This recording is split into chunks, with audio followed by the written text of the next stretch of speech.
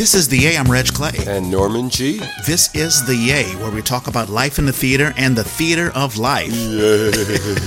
As always, we are sponsored by Central Works, a new play theater headed up by Gary Graves and Jans Leifler. Central Works, reinventing theater one play at a time. As always, we want to thank Central Works for sponsoring us and our wonderful consulting producer, Mallory Samara.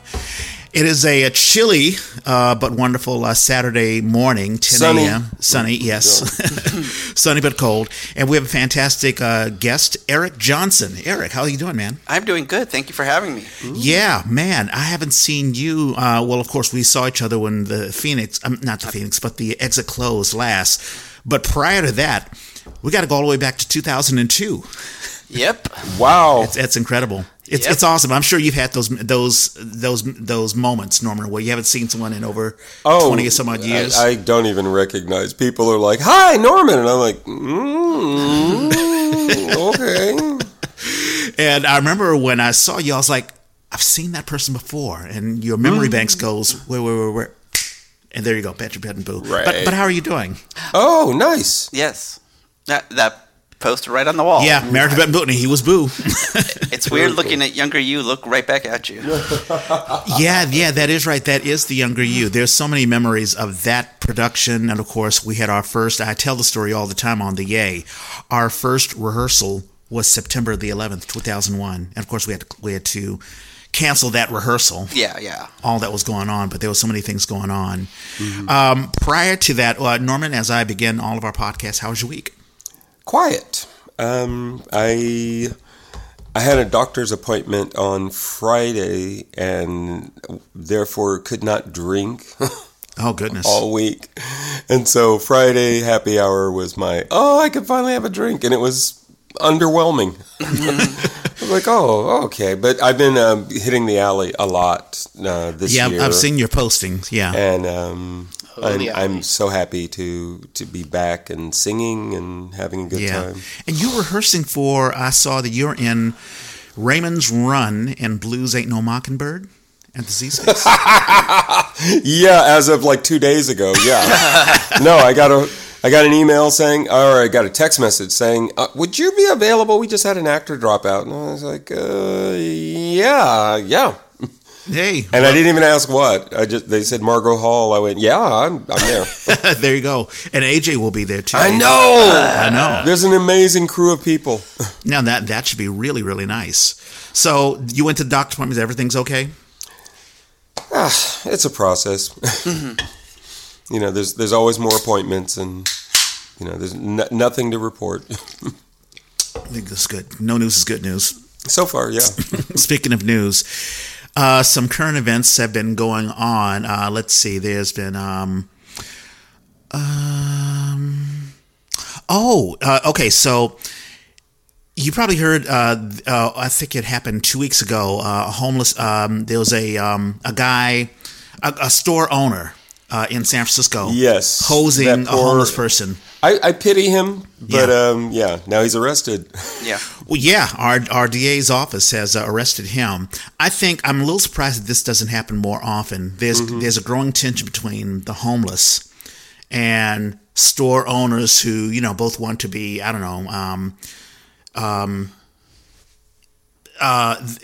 they feel for the homeless, but at the same time, they've got a business to run, and they can't have, people hanging out in front of them or whatever. So right. I imagine things like that are going to happen. So I'm interested to see, what's going to happen and how people will react. Well, people will say, well, yes, we need to prosecute the homeless because they're shoplifting and all that stuff, or there'll be more compassion.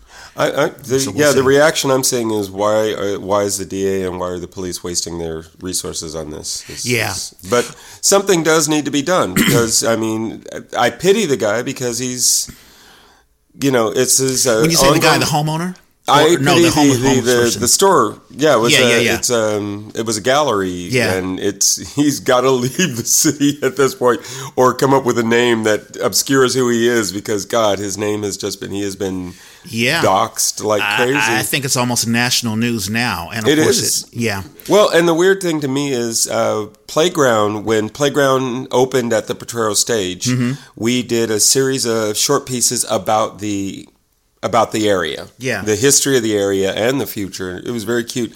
But there was one that was about a homeowner taking a hose to a homeless person. I was like, I got to dig that one up. Oh, were they commenting on it, or did it precede it? No, this was years ago. Oh, this wow. was a few years ago. Yeah. It just happened to coincidentally be that notion. And they're not the first one. And the reason that they're hosing is because they're washing down literally the shit and piss and everything from the front of because their store. Because they can be fined if it's... Yeah.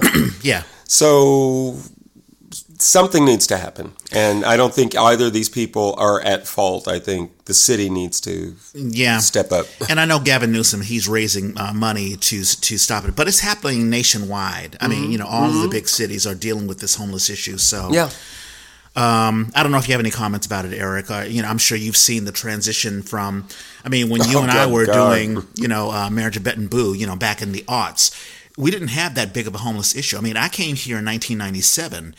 You did have, street performers and people who begged for change, but it wasn't as bad as it is now.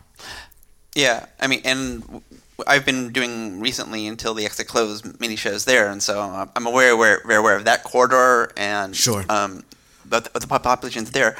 This case, I think, is different because the gallery owner went to the next step and actually assaulted the person. Yes. There's a difference between, yelling at someone and then physically harming them.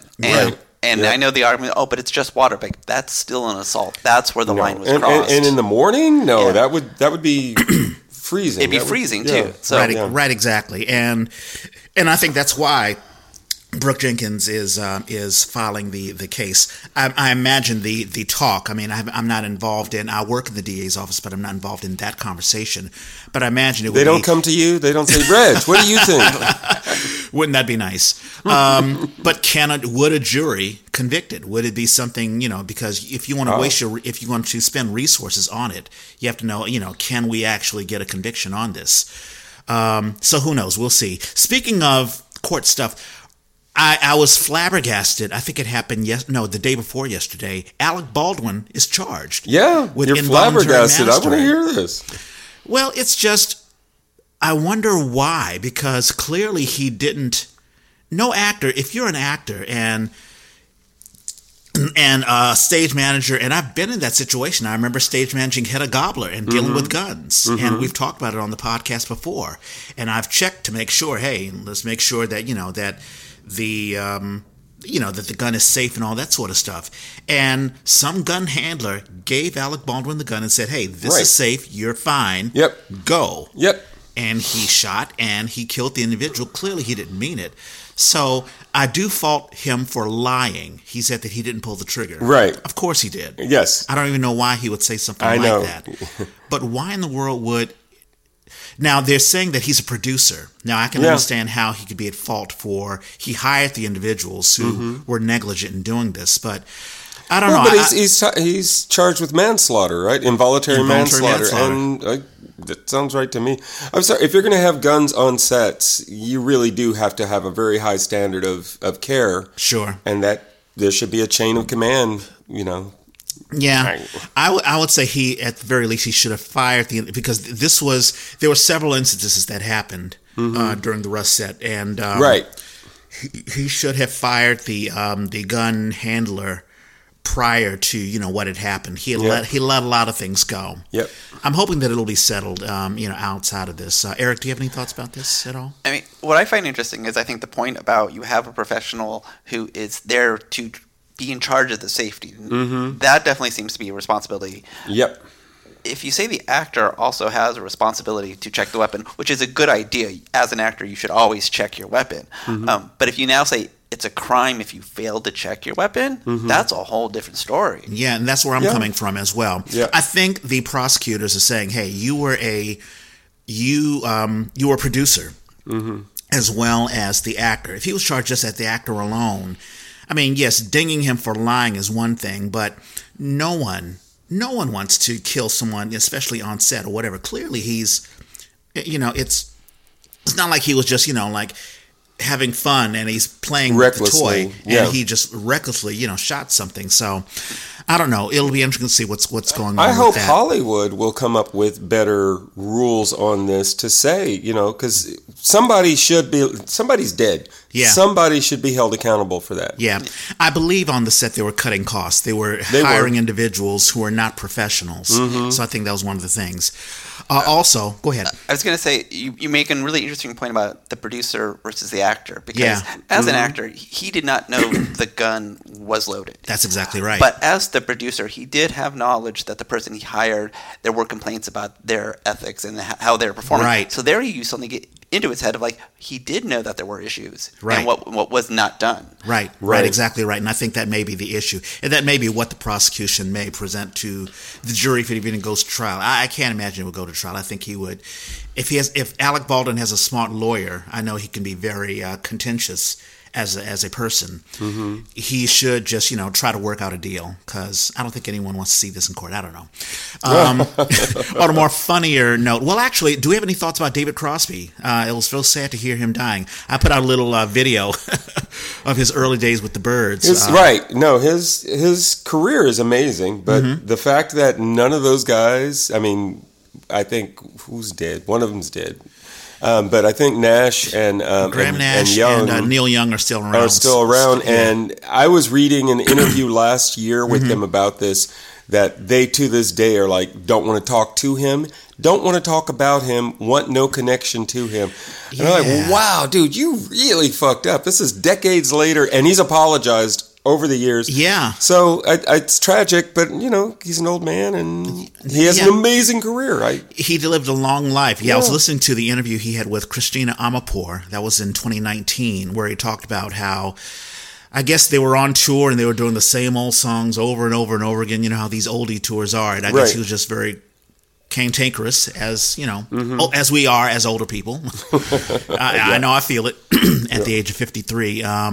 So it's sad, but when you look back at the earlier days, this fun-loving, I saw him. I saw a clip of him. Excuse me, when he was with the Byrds, clean-shaven. Mm-hmm. Happy as can be. Right. It's like, hey, we're living our lives and we're doing rock and roll. We're doing folk rock and roll, and it's actually getting the airwaves or whatever. So I'm very much into the history of rock and roll, and so they are that transition into the Woody Guthrie folk, into the Bob Dylan and how it got into psychedelics and all that stuff. So I thought that's very cool. And Jeff Beck is the one where I'm like, wow, that. Oh yeah, Jeff Beck. I wasn't into his music. But both of them, I was surprised how many songs I knew. I just didn't know jump them. In anytime, most of them are instrumental. I just think it's we're seeing the passing of an era. That's very, very, very. There are true. some that are going to hit really hard. Yeah. Now, something interesting happened in football. I don't know if you guys are football fans, but so the Cowboys and 49ers will be playing tomorrow. It's going to be a big game. I've got a couple of friends who will be seeing it tomorrow. You got any money on it? No, I don't gamble. At least not anymore. But the Cowboys game. There's a story there. The Cowboys game last week against Tom Brady's Buccaneers. It may be the last time we see Tom Brady play. Mm-hmm. The kicker missed 4 straight field goals. Wow. A thing called the yips. I don't know if you heard about the yips. No. The yips are basically, it happens in golf. I guess it happens it's in baseball, where you sort of lose, you have this memory, muscle memory of doing something, and then all of a sudden you forget it. Mm-hmm. And I'm sure in acting we get the yips as well. It's like, I know these lines, I've been memorizing these lines. Yeah. You jump on stage and all of a sudden, wait a minute. This line I've been saying over and over, oh my God, I can't remember. Yeah. And it happens. Yeah. Mm-hmm. Not like a professional like you, Norman. I'm sure. No, I'm surprised that somebody who's getting paid like at least tens, if not hundreds of thousands of dollars. You got one job. Really? Luckily, it didn't run out in losing the game. But, I felt for the guy. He may be looking for another job, and, the last owner you want to piss off is Jerry Jones. But the yips, we all get the yips. So This is true. This is true.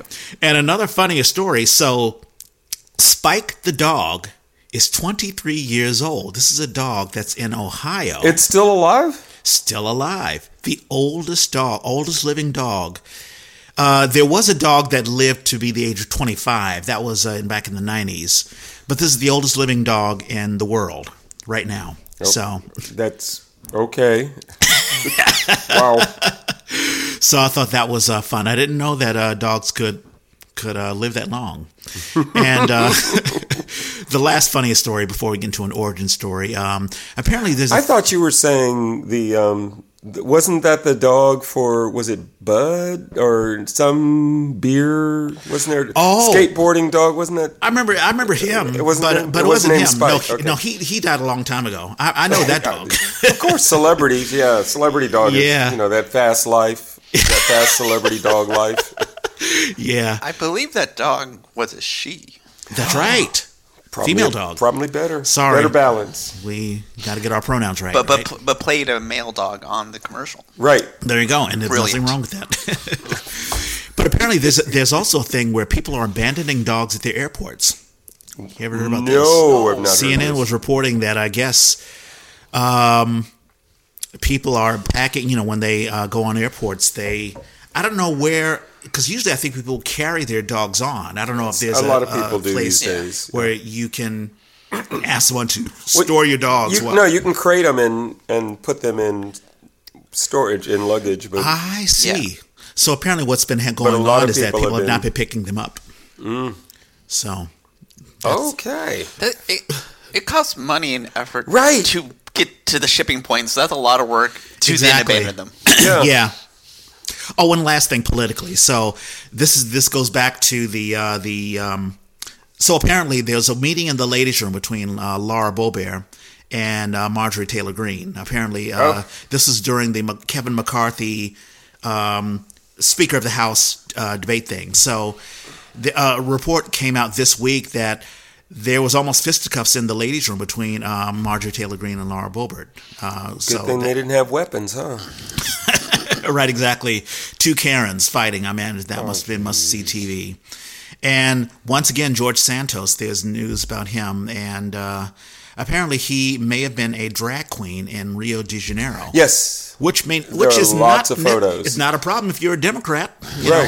But he's denying it. And there are pictures of him in drag. Mm-hmm. So it's crazy. It's a zoo.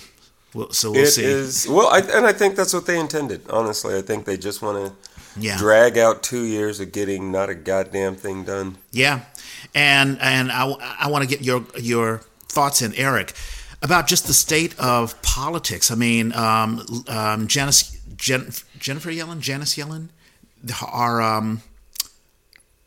she's our treasurer. Yes, but she's been warning us that if the Republicans don't raise the debt ceiling, we're going to go into default. Right. So we can laugh at all about, George Santos or whatever, but, these are serious things. Where do you are you surprised at all of the state of where, American politics are? I mean, it's been a steady decline for a few decades now, but we're definitely reaching a point where it's no longer dysfunctional. It's to the point where the dysfunction could have grave consequences. Yeah. Mm-hmm. Such as defaulting on the debt. There are points when things need to get done, and it was rare when we'd have a government shutdown, and now it seems like it's almost a periodic thing, and it costs money to shut the government down and then reopen it. So it's all about the protest and the spectacle. Yeah, right. I remember the very first. I remember working just before I came here. I worked for the Corporation for National Service since '96. During it may have been even '94. No, '96. That was when Newt Gingrich had taken over Congress during Clinton's second presidency. And that's when you had this contentious thing about, hey, we're going to, it's just us versus them. Right. And government shutdowns actually happened. And I had friends who worked in the federal government who wasn't getting paid because of the shutdown. They're talking about Social Security payments not coming out if there's a shutdown. So you're absolutely right. When old people start complaining, I'm sure the Republicans will think twice about, oh no, we're affecting our constituency. We better clean it up. So we'll see. With that, origin story, Eric Johnson. Where were you born and raised? How did the theater bug bite you? I'm a Bay Area native. Right on. Yeah. Where? I was born in Mountain View. So a nice place. It's. I always say it was Mountain View before Mountain View. Because has it changed a lot? Oh my gosh, it's changed so much. I mean, this is before all the tech. Before Silicon Valley. Before Silicon Valley, it was just burgeoning. I always felt like, oh yeah, on my street there were, apricot orchards. Right. Wow. Yeah. And now, no. So yeah, it's really changed. Yeah. Siblings? I have a brother, and then I have 2 half sisters. All right. Are you the oldest, youngest? I'm in the middle. Okay. So my sisters are older, and my brother's younger. Cool. And then, so I really started doing acting like many people in high school. Mm-hmm. And we had a great little department. It was run by a woman named Kathy Dewar, who I've since learned a total hippie, just letting the kids do their thing. Nice. It's like, she was like, I felt like she was one of those drama teachers from the movies where she was, she was just out there, feel it, do it, Yeah. But she gave us so much freedom and encouragement to just not do what we want, but, explore and really take chances. And we had some great times. Then I went to college at a little school called UC Santa Cruz in the Bay Area. Yeah. And when I was there, we had it was like called like the best hidden theater department in the West Coast. Like Dr. Danny Shea was a teacher. Right. I was in a show with Danny Shea. Nice. It was just that kind of environment. Nice. Now, when you were, did you decide in high school, hey, this is my thing. This is the thing I want to do? Yes and no. I think in high school I really enjoy like both the process, the people, the storytelling, and all that. But at the same time, I also knew that I personally don't think I'm that good, and I definitely understood that there's a whole business side to the business, and and that I'm horrible at. And so for me, it's like I enjoy what we're doing as artists. I don't want to make this my vocation, because it is such a difficult road. Well, yes, it is. Now, do you have a day job? I do. So, what do you do? I do research. Okay, you can just leave it there. But it sustains you. It sustains me, and that is part of. I think it's very important. Is having a base is so helpful of something you can.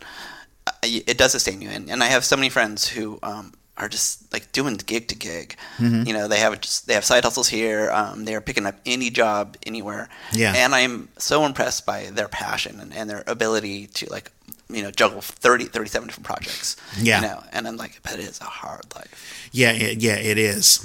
One thing that we've always asked a lot of our guests, because a lot of folks, they're like, hey, theater is fun and I want to do it because, I get, this energy that I have out of me. And then they drop it. They're like, okay, let me do what they call the adulting thing and get married and have kids and settle down, and I can push that part of my life away. But some of us just hold on to it and we don't let it go. Yeah, and that I've seen that a lot, and it saddens me because, like, for example, and when we did the Marriage of Bentonville, Heather is an amazing actor. Yeah, we're hoping to get her on very soon. One of the best people I've ever worked with, but she went on to do a different career. She later had a child, and I don't think I've seen her on stage in years. And I'm like, it's a shame because she's so good. Yeah, it's sad, and we've talked about to a lot of women how difficult it is to battle parenthood and also, do the stage. Some are very, very successful, and usually you need theaters to help you be successful, like, with daycare and managing schedules and things like that. And some are like, hey, listen, you can either do it or you can't. And that's it. But why do you think you've held on to it? You're still doing it. You're still doing we're going to talk about the Twilight Zone that you've been continuing to do. Even when the darkroom, has left, and now the exit has gone, and you're still going to continue doing the Twilight Zone. But why do you hold on to it? It's a good question, because I think there's part of me that was like, I don't know. It's like, it's what I do. And there are days I'm like, why do I do this? I put in so much, I'm putting in so much effort, and, and there are hard days, and you're like, I could just not do this and life would be easier. Yeah. But there is something that drives you back, and there is the community, there is the people who are telling the stories. There are stories that need to be told, you know, and so that's what gets you excited. When you're lying in bed in the middle of the night, and you're like, oh, but we could do this. Yeah. And you feel it. So I don't know. It does give me something to do, which I think is sustaining and is fuel. But at the same time, I'm like, you had a good run. You could leave. That'd be okay too. Right. Now, a question I have, because you and I met at 2001 when we were... Like, I don't know if you know a little bit about my history, but prior to The Marriage of Benton Boo, I got connected with doing The Marriage of Benton Boo. That's a play by Christopher Durang, wonderful black comedy. But Raymond Ray, he produced it and directed it. And I worked with Raymond Ray when I was a part of a group called Baystage. And we did Water Buffalo, which Raymond was an actor in. Wonderful comic actor. And so he brought me in to do, he was like, hey, I need a stage manager for The Marriage of Benton Boo. And you auditioned. So the question I have is, what were you doing prior to that? Were you like a regular actor in the Bay Area, auditioning and things like that? What shows did you do prior to Benton Boo? Okay, so I had an interesting little sojourn. I actually moved to L.A. Okay. And so I lived in L.A. for a few years. And so I think... Late 90s? Late 90s, yeah. Yeah. And so I think Marriage of Benton Boo was one of the first shows I did when I came back. Is that right? Yeah. Okay. And I would, and I think this is a jumping off point too. Sure. I went to LA just for various reasons, and I got involved in the theater scene there. And for me, it was so informative because I joined a theater company down in LA, the Sacred Fools. Okay. Still around. But when I joined, they were like just starting. Yeah. And it was creative energy. It was chaos. And we had so much fun just throwing stuff up on stage. But I got to work with so many people who were thinking about the next level. Yeah.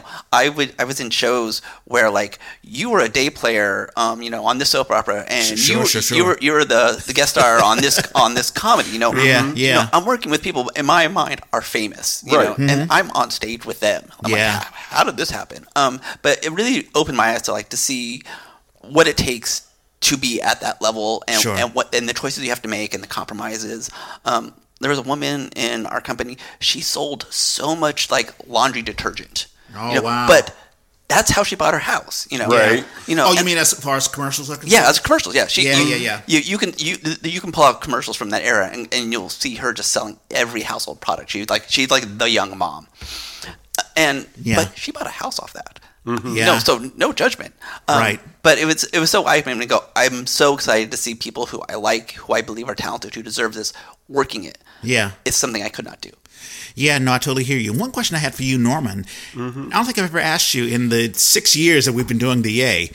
Have you been on stage with someone who is, I guess, famous or has been on TV and all this stuff? I mean, Margot Hall, she's done Soul, and she's... Right. Yeah. But I mean, I was on stage with her before all that. Sure. No, I mean, the closest was we were doing, Asian American Theater was producing Jeannie Baroga's Walls. Yeah. And they were in conversation with George... Takei! That's Takei, right. yeah. And I'll never forget that because we were in rehearsal and suddenly he walks in with his partner and... the artistic director or somebody, and they're having a conversation because they were trying to get up Allegiance, which eventually they did, but not the Asian American Theater, but they another company got it. So that was the only time I've been in the room. Yeah. Okay. Well, I mean, it's so far, but I mean, I was basically a dead body for God Johnson. I did a scene where my character gets shot. And Nash Bridges, right? Nash Bridges. Yeah, Nash Bridges. Yeah. And he drives up and he gets out of his car and he walks over and he stands over me and they do the little, he's got some little quippy thing and then they go to the opening credits, right?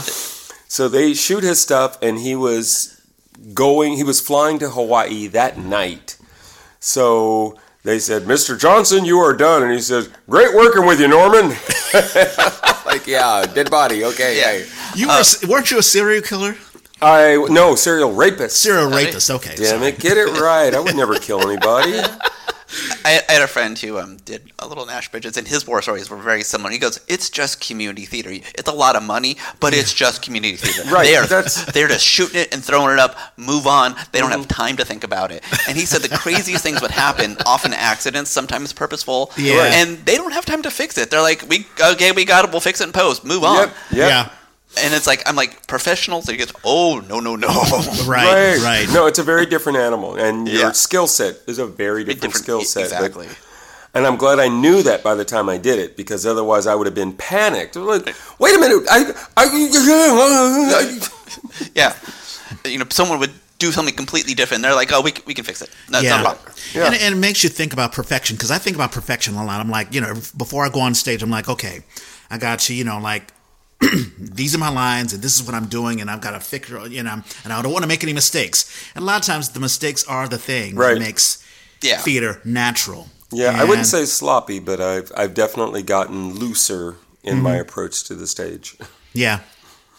And I think it's a different mindset for some actors. Some actors are like, no, it has to be perfect. It has to be, especially when we rehearse things, especially when it comes to like combat or, the intimacy stuff. You want to make sure that things are absolutely right. But there are some actors who spontaneity is the thing, especially when you get into comedy. It's like, hey, it can't be the same. We can't do the same performance as we did last night or the night before. We got to find something new. So. Yeah, I mean, part of rehearsal is to make the mistakes and weed out them and keep all the good stuff. Right. Yeah. But especially for comedy, you need to have that energy, that zap. And if you lock that in, it will fail. Yes. And speaking of comedy, you are a fantastic comic. Shut up. No, it's so true. I mean, The Marriage of Bet and Boo, and coming from a time, okay, so we did Water Buffalo, and Water Buffalo, although I enjoyed the play, it shut down Bay Stage. It was one of those things where we barely brought in 3 audience members a night. It was just dead silence. We were doing a show for the Roaches, basically. And it brought down morale. It shut down the company. And a lot of us, like, Travis Bedard, Bob Zick, myself, were just sort of nomads saying, okay, what other theater thing can we work on? And Raymond Ray calls me and says, hey, I'm doing a thing called The Marriage of Bet and Boo. And I'm like, do you want a stage manager? I'm like, well, okay, that's fine.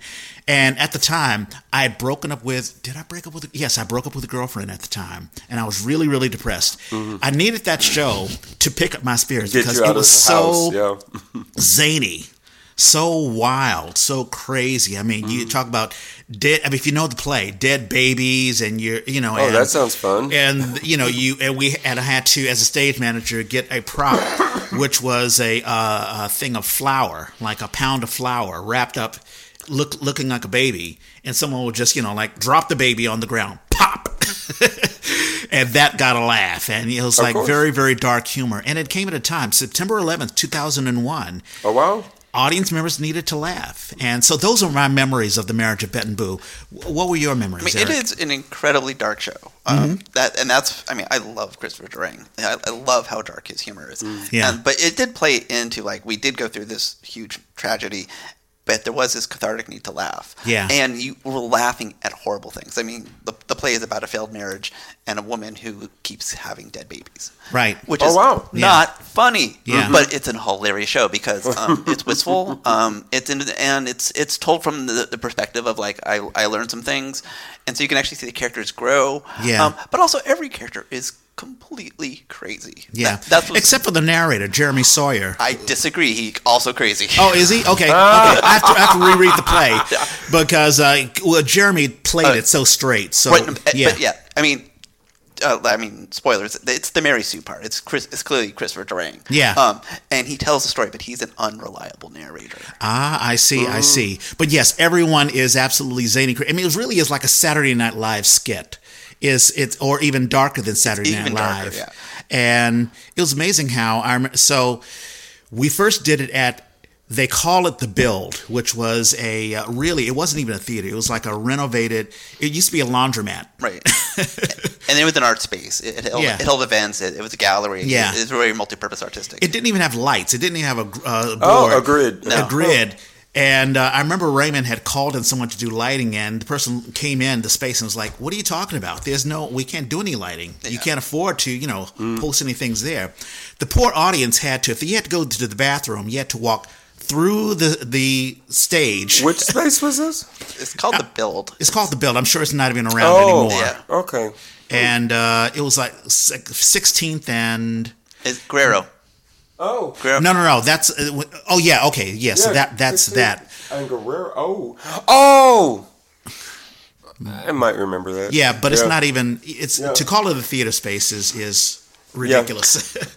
But we did a revival at the Exit at Taylor. As a matter of fact, I believe we were the first show at the Exit at Taylor. Yes. And And very cool. Very cool. And the only reason that could happen was the success. We brought in all sorts of audiences. One of our actors, I don't know if you remember this, Eric, was Gretchen Howe. I adore Gretchen. Yeah, whose father was Art Howe, who was the manager at the time of the Oakland A's. Yes. As a matter of fact, the Oakland A's, when they were going to, I think they were close to getting to the World Series. Yeah.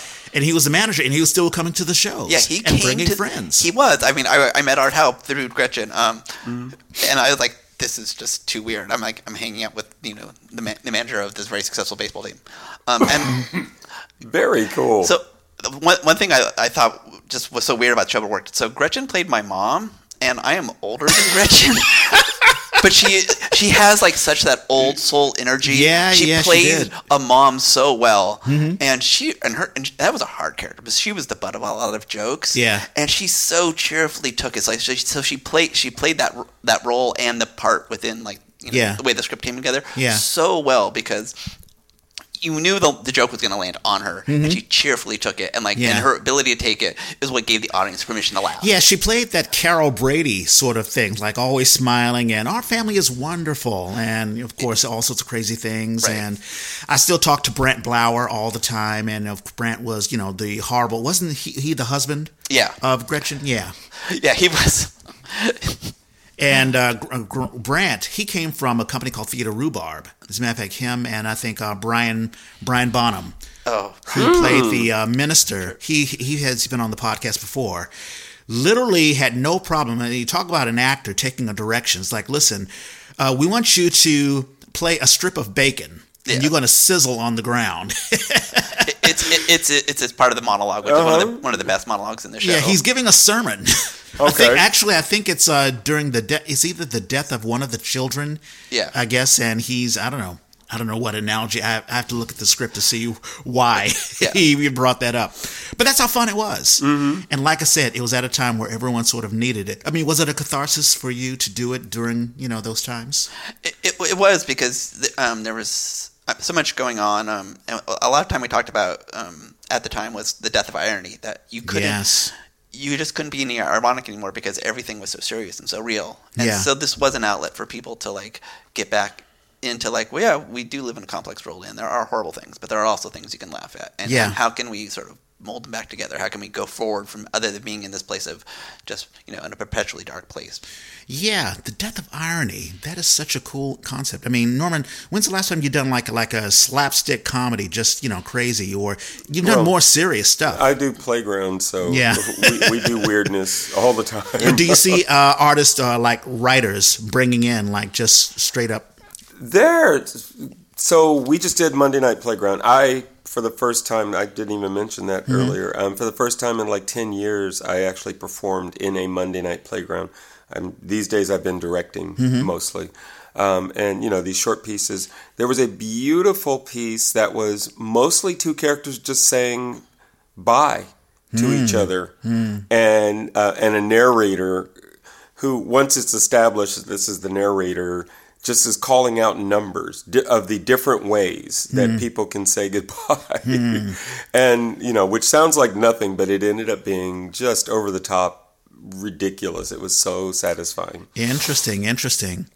Talk to me, Eric, about the Twilight Zone. How did you get involved in that? And why has that been something? I mean, I love the Twilight Zone, especially the Rod Serling, back in the 50s and 60s, so many areas that he wanted to talk about or whatever. But I remember being part of the Twilight Zone parody when it was at the Darkroom Theater. The Darkroom. I remember it was David Stein who got me into that. That was 2006. And that was fun. And I sort of delved into the dark room, and they were doing Bad Movie Night and the Gong Show, just bringing all sorts of wild and crazy characters, even individuals who are not actors, just folks, hey, I want to entertain, I want to get on stage. And that was such a fun environment. And we've talked about that on the podcast before. And the Twilight Zone came from that. Were you involved in that during that time, or did it come later on? I was on and off. I did get, just so everyone knows, it's the Twilight Zone, the parody series, started at the Darkroom 20 years ago, like 2002, 2003. Yeah. Maybe 2004, but, pretty early odds. Yeah. And it was one of the mainstays at the Darkroom, and I got involved I got pulled into an episode. It's a very chaotic, haphazard project, you know. Yeah. It's very deliberately decentralized. So you got a lot of tentacles out there, and then next thing you know, someone calls you and says, "Hey, I need you to come in for a part. Oh, we open in a week." You know, you're like, "Sure, let's do it." Yeah. And so that got me wrapped into some of the Darkroom projects. Like I was in the last Darkroom show. We did Batman Live. Oh, nice. And yes, I was Robin. Okay. I could see you as Burt Ward. Yes. And that was a lot of fun. But the Darkroom was an amazing playground. But it unfortunately closed like so many theaters. It was like in my mind like among the beginning of the parade of closing spaces. Yeah.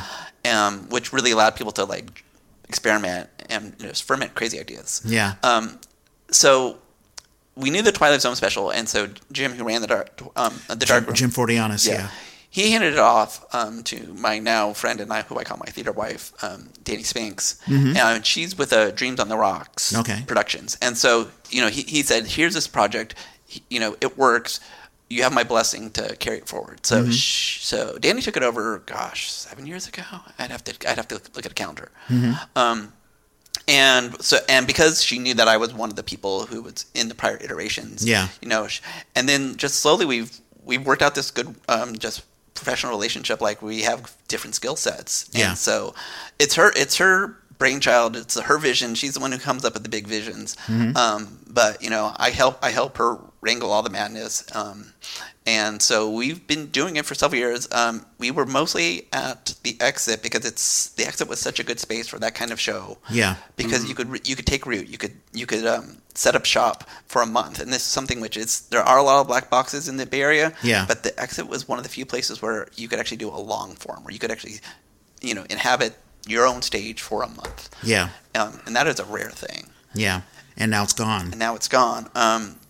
And so we've been doing this for several years. We obviously shut down during the pandemic, which was difficult, but we were able to come back this year, and it was so good to bring back the project. And we had such a success with it that there's a film festival, Another Hole in the Head, and they do they specialize in the horror genre. Yeah. And they loved it so much, they said, we want your show to be part of our film festival. It's like a live theater and a film festival. Sure, why not? Wow. And so, blah, blah, blah, blah. We ended up performing in December more Twilight Zone episodes at Stageworks, which was good because the film festival only wanted 1 weekend. And we're like, Stageworks is perfect for a 1 weekend show because we can move in, set up shop, and then move out. Right. So it was a good mix because Stageworks is run by Ty, who was part of the Darkroom. Ty McKenzie. McKenzie. I've been trying to get her on. She doesn't want to do it. Go ahead. Yeah. So it's like full circle because Ty was there at the beginning of the Darkroom. Yes, and the Twilight Zone. We're bringing back here. So it's like it was good to like go. It did feel like a lot of like old strings coming back together. Yeah. Yeah. And so we're happy with the product. I mean, it's not serious theater. It's for fun. Sure. Yes, we do sometimes have messages. Like for example, we just did The Eye of the Beholder, which, spoiler, it's a 60-year-old episode. It's the one where the conventionally attractive woman is actually ugly and the hideous people are attractive. Yeah. Except, we made it very clear that instead of being about the attractiveness, it was about their sexuality. Yeah, interesting. So it's like we updated it. So we had a moral. So we do have plans to do the Twilight Zone this year. We're looking at the summer. It's when we like to do it. A project we were working on before the pandemic was we want to do a revival of Edward Scissorhands. Ooh, that'd be nice. So that's also on our plate. And then the Hole in the Head really enjoyed what we did, so we are working on a project TBD that will hopefully be part of their festival next year. So I'm amazed that we've gone from, we were throwing together shows, we had the pandemic, and then suddenly we are looking at 3 projects this year. That's awesome. And I'm like, wow. Yeah, there's some folks who are like, the physical space may be gone, but we're not going to go. We're going to hold on to it. And I'm so, that's that. that picks up on spirit, both as a theater goer and also as an actor. And I know Scott Munson, we've had him on. He's been a writer emeritus for the Twilight Zone. Yeah, he's written some great episodes. He's a great writer. Yeah, no, he is. You and I were talking off mic. Scott should be writing for movies and television shows. Yeah. He's that talented. Yeah, he is. Yeah, he released this episode. And it was an original episode in the spirit of the Twilight Zone, so it wasn't. But it was this retelling of Shakespeare. And it was such a good script because it had Shakespeare jokes, so those nerds could like it. It had Twilight Zones, so those nerds could like it. But if you weren't in either of the camps, it was still just a funny show. And I was like, there's Easter eggs for everybody. And I was I'm like, this is such a good script. I think I saw one Twilight Zone parody episode where I think he brought back it was Tennessee Williams. Yes. Yeah, and I forget who the actor was who did that. The white suit and all that stuff. But it was really, really cool. Yeah. You said something which also it's about the people. Yes, because I was also involved in a different group. Part of the Thrill Peddlers. Who such crazy shows they did. Such crazy shows. And I was involved specifically in the Shocktoberfest, which is their horror festival. And that was another place where they really grew because they had their own space, and then it was taken away, lost their lease, and so that shut down the theater company, and that was devastating because they had an incredible crowd, they had a built-in fan base that just loved everything they did. I mean, it was just the saddest thing, but there were so many people involved who said, "We here are the magic. This is a room. We are the magic." Yes. And they've gone different places. Like there's definitely a cohort that now does a lot of shows at the Oasis. Yeah. There was a group that sort of sprang out of that, the Palace of Trash, which was like an iteration of sort of the drag aspect. Yeah. And so now they are like a drag troupe. And they performed at the Stud, which was another great place for experimenting. Also gone. Yeah. Every time I drive by, I'm like, really? Because it moved around. I remember thinking it was, the Stud was just core. It is core. It is, yeah. Of an era, I guess. I do wonder, and I know we're getting close to the 1 hour mark.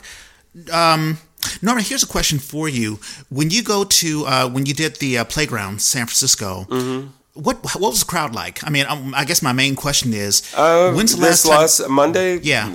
Not many. Our numbers are significantly down.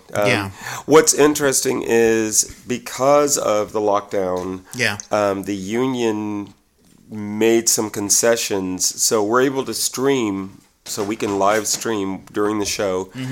And because of that, the agreement... if you get a ticket, you can actually see the show for about a week. Yeah. So you don't have to it doesn't have to be live. Okay. And that's really changed things. So we're getting numbers of people buying tickets for the streaming. Sure. And, you can track some of that. You can see when people are logging on and when they're logging off. They're not necessarily seeing it live, but they're coming back and seeing it later. The live numbers, I was just thinking about it as we were starting to talk, because what needs to happen is we need to start encouraging more of just our friends and folks to come out. When we get a lot of performers that are involved in the show, we need to get them to start encouraging their folks to come out, because there's a lot of space and the audience is required to be masked. So there's a lot of space. It feels safe, and yet... we had enough. There was enough of an audience, so there were some funny pieces, and that crowd response was there. I was like, wow, this is just popping. This is incredible. Because I was wondering, when is the last time you were in a show where you got a big audience, a significant audience? Great Expectations, we got some audiences. This was down in San Jose Stage last year, 21, December 21. We got some good houses. But even then, by that theater's standards, nothing has approached the numbers that we used to have. People are afraid to come. And that was wild, because that was the first full season back for many places. Sure. And when we weren't sure if how audience is going to respond, and it's very weird to perform for a masked audience. It was then a different animal. Sure. This last Monday night, they were so raucous. I was like, wow, y'all are in masks and y'all are making this much noise. That's good. And I don't know if it's fear or if it's just reluctance. I just don't know, because we were talking about, the Regal filed for bankruptcy. So we talked about movie theaters for a while now, just closing down. Yep. I actually saw, speaking of movies, I saw The Whale, the Brendan Fraser flick. Oh, okay. Excellent film. Yeah, it's dark, gotten lots of rave. But I'm so glad to see Brendan Fraser. We've been so used to him doing George of the Jungle and The Mummy and stuff like that. But him doing a serious, and it's really a play. Mm-hmm. It's based on a 2012 play that was adapted for the movie. Everything happens within the living room. Huh. And I enjoy those movie pieces. But when I went to the movie theater, there were only 2 people. Yeah. Me and then one other person. Yeah. So I just don't know if people congregate anymore. They do in new ways. Mm-hmm. Like, it was weird being at the Alley last night because there's a dinner set. Mm-hmm. And so I go in for that and I get to sing and it's nice. The place was maybe half full, maybe a little less than half full. Mm-hmm. By the time we finished, an hour and a half later, there was not an empty seat. The whole place was full, and more people were streaming in. And I was like, okay, y'all are not worried about this. And, that's a big change from 6 months ago. Yeah, well, that's good. And I think it's the reason why companies like Piano Fight strive, because people don't just go for the theater. They go to drink, and I think they also have a karaoke where they can sing. So, so that's good. Piano Fight, I mean, it is such like an anchor of the theater community. Like, if you are at all involved in the theater world, you can go there and you will see someone, and you will you will be able to like, what are you up to? What are you up to? Yeah. So, and I'm like, those two, for being able to build what they built, is just incredible. I knew them before Piano Fight existed, and they were talking about it. I'm like, you guys, no, it was so above their heads, but then they pulled it off. I'm like, that is an amazing. I was amazing hearing them go from their dream to actually building it and seeing it flourish. I was like, I am so impressed by what they have done. Mm-hmm. Yeah, no, that is very, very awesome. So, Eric, where do you see yourself in the future? Do you want to? How long do you think you'll continue doing the Twilight Zone? I didn't even ask. Is your wife involved in theater at all? I mean, how does she feel about all of this? My actual wife, no, she knows a lot of people in the theater community. She actually she worked back for TBA way back in the day. Okay. So she's well aware of like the players. Yeah, TBA Theater Bay Area. Yep. Oh, cool. Way back in the day. Yeah. But it's not anymore, and it's also. So she's supportive. She has her own hobbies, her own passions, okay. And so we have a very good arrangement. We're like, you have the thing which you are very passionate. I'm very passionate about the thing we do, and so we work out. We balance like, okay, I'm gonna have to take some time to work on my project. You do yours, sure. And it's a good balance for us. Yeah. So she's very supportive of me. I'm very supportive of her. Well, that's awesome. Question of how long? I don't know. I mean, I've been saying, it's time for me to hang up, and but then, hey, I got an idea. I got an idea for a show. Let's do it. We're like, that's a brilliant idea. Run. And next thing you know, I'm like, and I'm booked for a year. I'm like, well, I guess I'm not hanging up this year.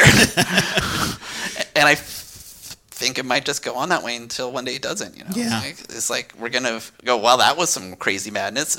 Let's do it again. Yeah. Right. So I guess that's the answer. As long as you keep getting the offers and all that sort of stuff. Yeah, and I think the answer is, I don't know why I still have the passion. I have the passion. Yeah. If the passion's there, I'm fine. Yeah. Here's the last question for the both of you. I remember talking with my dad, because my dad is a singer, and he basically says, if I didn't sing, if there weren't, if I didn't get a phone call to sing at some funeral or some, church service or something like that, I just don't know what I would do. It's almost like part of my existence. Would I exist anymore if I stopped doing what I do? Did the two of you feel that way? I mean, could Norman G be Norman G if you just stopped theater cold turkey? Oh yeah, no, I've thought about it a lot, especially in recent years, because I keep playing characters where I honestly do not understand why I got cast, and I mean, there's some where I do have some sense of it. I have some sense of it, but it doesn't feel like me, and the stretch is interesting to me, personally interesting to me, but as an actor, I'm like, okay, that's just, that's dialect, or that's, I don't know, sometimes like the character I did last summer, where I just envision the guy as being about 4 inches taller than me and, 60 pounds or 80 pounds heavier. Mm-hmm. No, more like 40 to 60 pounds. Enough so that it just gave him weight. That's what's in my head. It's like the audience doesn't see that. They don't know that. And I saw a video of it and I was like, damn, that really does come through. That's frightening to me that I can do that. But I think about, and it's with the lockdown, I found myself talking more and more about my garden and hanging out with the cats.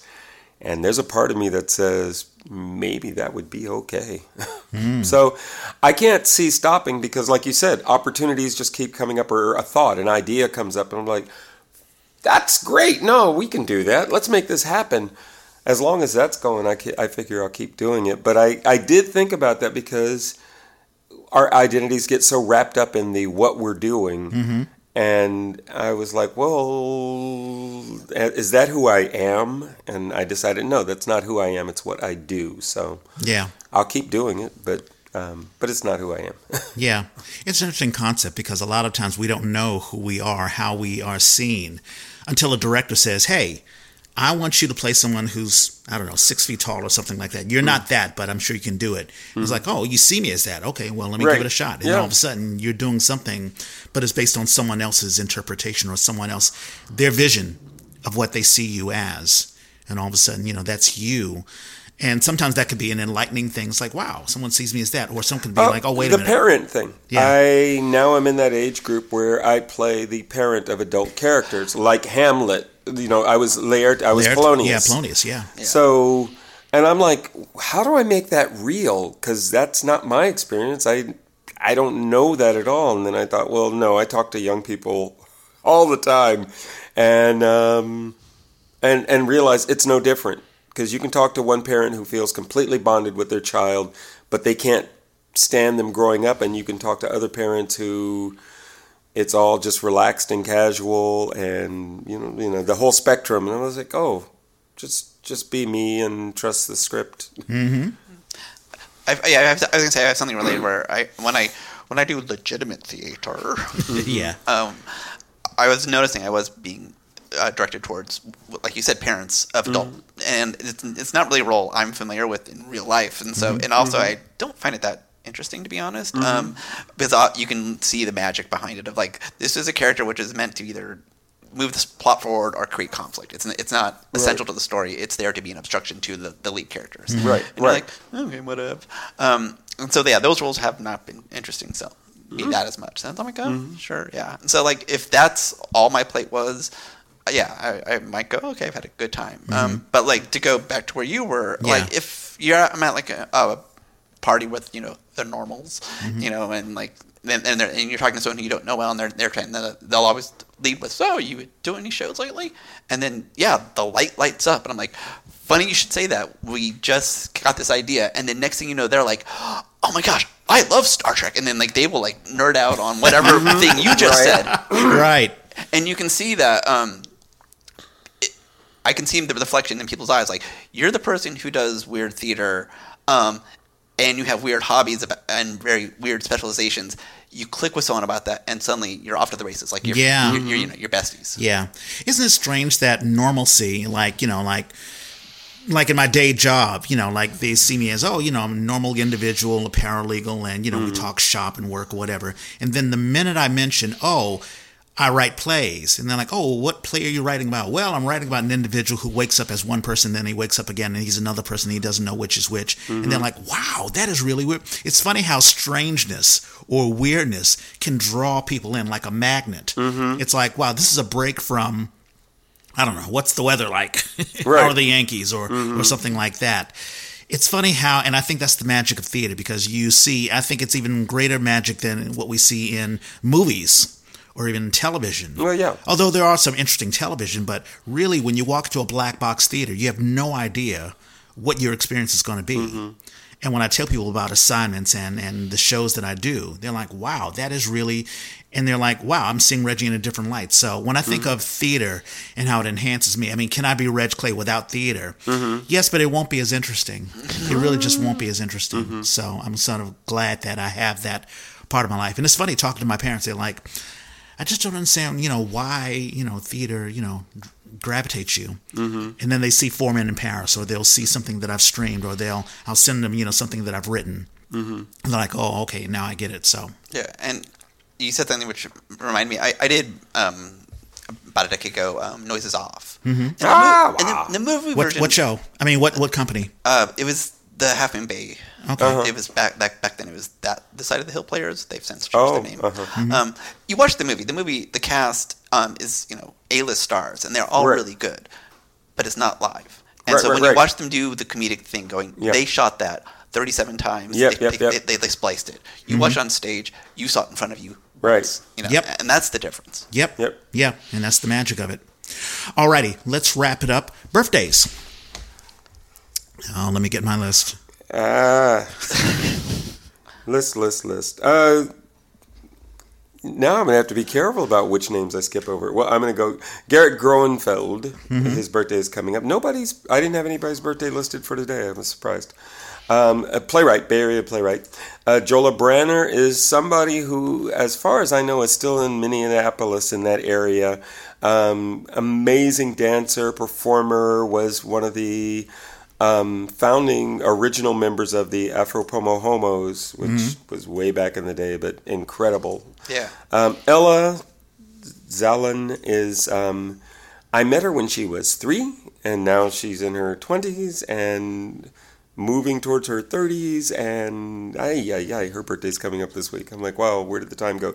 And she has become a theater artist as she grew up. Her mom was a playwright. David Diggs. His birthday's coming up this week. Ah, yeah. We have never reached out, but I would love superstar, to yeah. chat with him. I got to jump on this. Yes. So, I'm a member of the Custom Made Theater Company. Right. And and he will talk about this. It's in the interviews. We cast him in his first show out of school. Uh-huh. And so he was part of Custom Made for a couple of years. Wow. He was in several of our shows. Mm-hmm. And I love when I'm at the theater and I point to the poster do you see that name? They're like, no. I'm like, yeah, he was here. Yay. Wow. Yeah. See, that's awesome. I love hearing stories like that. Yeah. Danny Boy Hall, who we've had on, electrician, a theater techie. We haven't had a techie on in a while. Philip L. High is somebody I went to high school with. He was part of our high school theater group. Mm-hmm. John Angel Grant is somebody I always feel like we should acknowledge because he has been writing reviews forever in the East Bay. Mm. And Elaine Daniels is actually not in theater, but she is Elizabeth Carter's partner. Okay. And her birthday's coming up this week. I'm going to skip this one because I know you've got it. Maurice Jamal is somebody I went to San Francisco State with. Amazing performer, director, filmmaker, and I'm not sure what he's up to these days. I'd love to know. I've got one other I'll skip because I think you may have it. Mm-hmm. And Michael Kelly is the last one I have. He was a Bay Area actor. I tried to pick him up for a project a few years ago, and he's like, I don't live in the Bay Area anymore. I'm in L.A. I'm like, and he's got a voice like that. And I'm like, oh, okay. Yeah. Damn. I hope he's doing well. Happy birthday, y'all. Yeah, I've had folks like that. It's like, hey, you're still in the area, right? No, man, I moved. Didn't you know? I was like, okay. So today, do you have some, Eric? Yeah. So today was the birthday of Sean Patrick McGinn. He unfortunately passed last year. He was a darkroom staple. We also worked with him at Dreams in the Rocks. No, to bring, remember. His passion was so incredible. He would pop any scene. Like you're at your A level, he would put you to your next level. Nice. Like the pure chaos he brought was so strong, and he will be missed. Mm-hmm. My mom's birthday is tomorrow. Yay! Happy birthday, Mrs. Johnson. Yes, and also sharing her birthday is Kelly Reinhardt. I've got her name there. Right there. Mm-hmm. Oh, did I steal that one? No, it's not a problem. I shared the stage with her. We did It's Only a Play last year. Yeah. I've done a show with Kelly. She's an incredible performer. Yeah, she and her husband. Her husband's fantastic too. Who's her husband? Fred Pitt. Oh, right. Now I feel like an idiot. I've done several shows with Fred. Fred's incredible. If they hear this, they will say, "Yeah." Oh, I'm pretty sure Fred will be in A Soldier Story, which will be at the Alt Arena. Yeah, he's done a lot of work there. He's part of the Custom Made company, so he's done many shows there too. So. Wow, small world, huh? Yes. Fred is also an incredibly talented actor. Yeah. So the two of them were in a show together recently. They were a pair, Frankie and Johnny at the Laird Lunar. And I'm like, oh, perfect. So, yeah. Terry Whipple has a birthday coming up. Terry Whipple's also a Custom Made member. She's incredibly talented too. I've also worked with Terry, and this is like our secret, don't tell anyone, at the Terror Vault, the haunted house. Oh, nice. And we've done scare acting together. Nice. And it's a different type of performing, but it is a lot of fun. Yeah. And then Jim of the Dark Room, his birthday's coming up. Jim Fortinius. I screw his last name. Close enough. Jim has since moved to Michigan. Yeah, we interviewed him via Zoom. But he's doing his brand of theater out there, and it seems to be doing well. I'm very excited. And we rope him in as much as possible for the Dreams on the Rocks because he's an audio wizard, and so we need this sound effect or we need this incidental. He's like, I gotcha, and then he'll mail us back the files, and so it's fun to collaborate with him even though we're remote. And he was Emperor Norton for many years. He was. Yeah. My list today, Dup Cresson. He is 38 years old. He is a fantastic musician. He was a drummer when we did.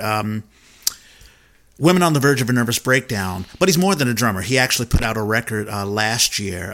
He is a guitarist and he is just an amazing musician. And because he couldn't do the full production of Women on the Verge, he had to step out to do other shows. And when another drummer came in, it was like, oh man, it's not the same. So he is just really, really fantastic. As they say, he's in the pocket. Also, on the 19th, 2 days ago, Jackie Castileo, her birthday came and went. Amazing actress. She was in my play. I wrote a little play called Ang Espia, which is an adaptation of Bertolt Brecht's The Spy, and I'm so glad that Bennestiff did that. So she was the mom in that one. We mentioned Kelly Reinhardt, also on. Also January 22nd, Ken Fisher, who is a writer. I want to say I'm trying to remember what I worked with him on. I can't remember. Okay, I'm not going to. I think it was I think it was a. Oh shoot, my mind is gone. But no, it's the film. What is it? It's what the Phoenix used to do every year. The film is 24 hour? No, it's like a festival that we do all the time. I can't remember it. But in any case, Ken, happy birthday to you. He's 44 years old on the 22nd. Let's see, who else? There are a couple of folks who are not. Of course, my brother Andre. His birthday will be on the 26th. A fantastic keyboardist, just amazing. On the 27th, Dorcindo Parker, she and I graduated from Duke Ellington School of the Arts, both in the theater department. So happy birthday, Dorcindo. Yes, you did say this one for me. John Ritchie, the wife of Corinne Ritchie and the co-owner of Plethos Productions. Yes. And Plethos has just grown so much. I'm so glad that we were a part of their first production, and they've just grown and grown and grown. So it's really, really awesome to see how much they've matured. Shows. There's also Tony Alderondo, amazing performer and poet. Right on. I've got this show Monday. You've actually got the details on it. Monday Night Playground is still going on. The next one will be February the 20th. I think, is the theme still Resolution, or will it be something else? Not sure. Oh, no. Monday Night Playground? Oh, no. The Monday Night Playground is, that is going to be in Chicago, I think. Oh, interesting. Yeah. There's a Monday night now there are 4 cities, Chicago, New York, LA, and San Francisco are participating. So that'll be in Chicago. The reading I'm doing is through the Z Space. Right, exactly. Yeah, that will be Raymond's Run in Blues Ain't No Mockingbird at the Z Space, January the 23rd. Only Tony one day. K. Barbara, I believe, is the writer's name. Mm-hmm. Margot Hall, AJ Antonis Marquise, and of course Norman G. will be there. And we have a link to that, so you can check that out. Also, Frankenstein Unbound is being done at the Pear Theater. It is a play by a collection of playwrights, one of them being Bridget Dutta Portman. So you got to check that out. That'll be February the 3rd through the 26th. Mm-hmm. Also, Exodus to Eden is being done at the Oakland Theater Project. Dorian Lockett will be in it. Nice. Linda Omaya Hassan and Adrian Dean will be in it. That'll be February the 3rd through the 26th. We've talked about this on the last episode. Apologies to Lorraine Hansberry, U2, August Wilson will be done at Theater Rhinoceros. Kimberly Ridgway will be directing that. Mm-hmm. That'll be February the 7th. Also, A Guide for the Homesick will also be done at Theater Rhinoceros. Alan Kismorio will be directing that. That's what I was getting ready to look up. Yeah, February 23rd through March the 19th. Mm-hmm. The Altarena is doing Slow Food. That opened last night, and it'll end February the 19th. Kimberly Ridgway is in that show. What else? Brava for Women in the Arts Theater. They're doing a show called Brains Like Berkeley. That'll be one day only, February the 18th. Kayinde Koyejo is directing that one, so we have a link for that. SF Shakes is doing A Midsummer Night's Dream. That'll be at various locations beginning March the 1st through May the 6th. Mm-hmm. Alan Coyne, who is always in everything, is in that. So check that out. Palo Alto Players, they opened The Play That Goes Wrong last night, and they'll be going on until February the 5th. Damaris DeVito is in that one. And she has been on the show. Mm-hmm. Aurora Theater is doing Paradise Blue. That'll start January the 27th. Michael Ashbury is in the show, and Dawn Monique Williams is directing that. Mm-hmm. So we have a link for that. Mm-hmm. Nanai, I believe I'm saying that correct. That'll be at the Town Hall Theater. Molly Alles Crossed, that is a Philippine/Jewish writer. She wrote the play. And so I'm so glad the Town Hall is featuring her. Mm-hmm. Town Hall has been doing a lot of new work. Yeah, they're doing awesome stuff. That opened last night. That'll run today, and then the next weekend. Mm-hmm. So check that out. And the last show that I have is And Then There Were None, The Maskers. Mm-hmm. And Alicia von Kugel is in that show, January the 27th through February the 19th. Yay. We have a couple of podcasts that we want to push. Barry Graves is doing The Black Man's Heart, so check that out. Mallory Samara, her day job is KCBS Radio, and she has two podcasts that she is producing. One is called It's Generational, a deep dive into how each generation looks at certain things, and also As Prescribed, a weekly podcast with leading medical experts at UCSF Medical Center. Central Works has a podcast called the Central Works Script Club, where you can download and read a play script and then listen to an audio interview with the playwright. And the last one, Bindlestiff Studios, has the Fobcast, so check that out. Also, we have jerseys. So please buy a jersey if you want to see what it looks like. You can check out our website or our Facebook feed. Page. Yeah. We have white, we have black, $30. Just DM me, Venmo me, and I'll hook you up. That is it. Eric, did you have a good time? I had a great time. Thank you for having me. Yeah, no, it was awesome. It was great seeing you. I was telling Norman, man, I haven't seen, this guy in 20 years. And, it's just, it's awesome. It's really great when you have those memories. And it's like theater. It's the tapestry. And you think, these are the bonds that hold us together. I mean, that's the reason why I have these posters here. Yeah, I mean, just looking at the names you have, I'm like, oh yeah, I just saw that person. Oh, I just saw the show. Yeah. It's like, yes. Right. No, it's awesome. It's really, really awesome. Alrighty. Well, you can listen to us you listen to us already on the Apple Podcast app. We're also on Overcast. We're on Spotify. If you're an Android user, we're on SoundCloud. We're also posting on Mastodon, as well as Facebook and Twitter and Instagram. The A was created by theater people for theater people. If you have a show you want to advertise, or if you just want to advertise yourself, let us know. Hit us up. We're at the Yay3 on Twitter. I'm at Reg Space Clay. And I'm at Who's Your Hoosier. Erica, is there a place where people can contact you directly? Oh, gosh, I'm an old, so the Facebook. Okay. You don't have an Instagram thing? Oh, hell no. Well, you can find Eric C. Johnson on Facebook, and if you're looking for a fantastic actor and a producer, I could say you're a producer. I hate Sounds that, like it, yeah. The term we use is the Dark Dreams of the Dark, is I am the head of HR because I have to wrangle all the people. Right. Yeah, there you go. And you do a fantastic job of it. Adequate. All righty. Well, thank you so much. It's still the morning, and I'll let everybody go. And as Norman and I always say, we gotta find a better sign-off. And we are out.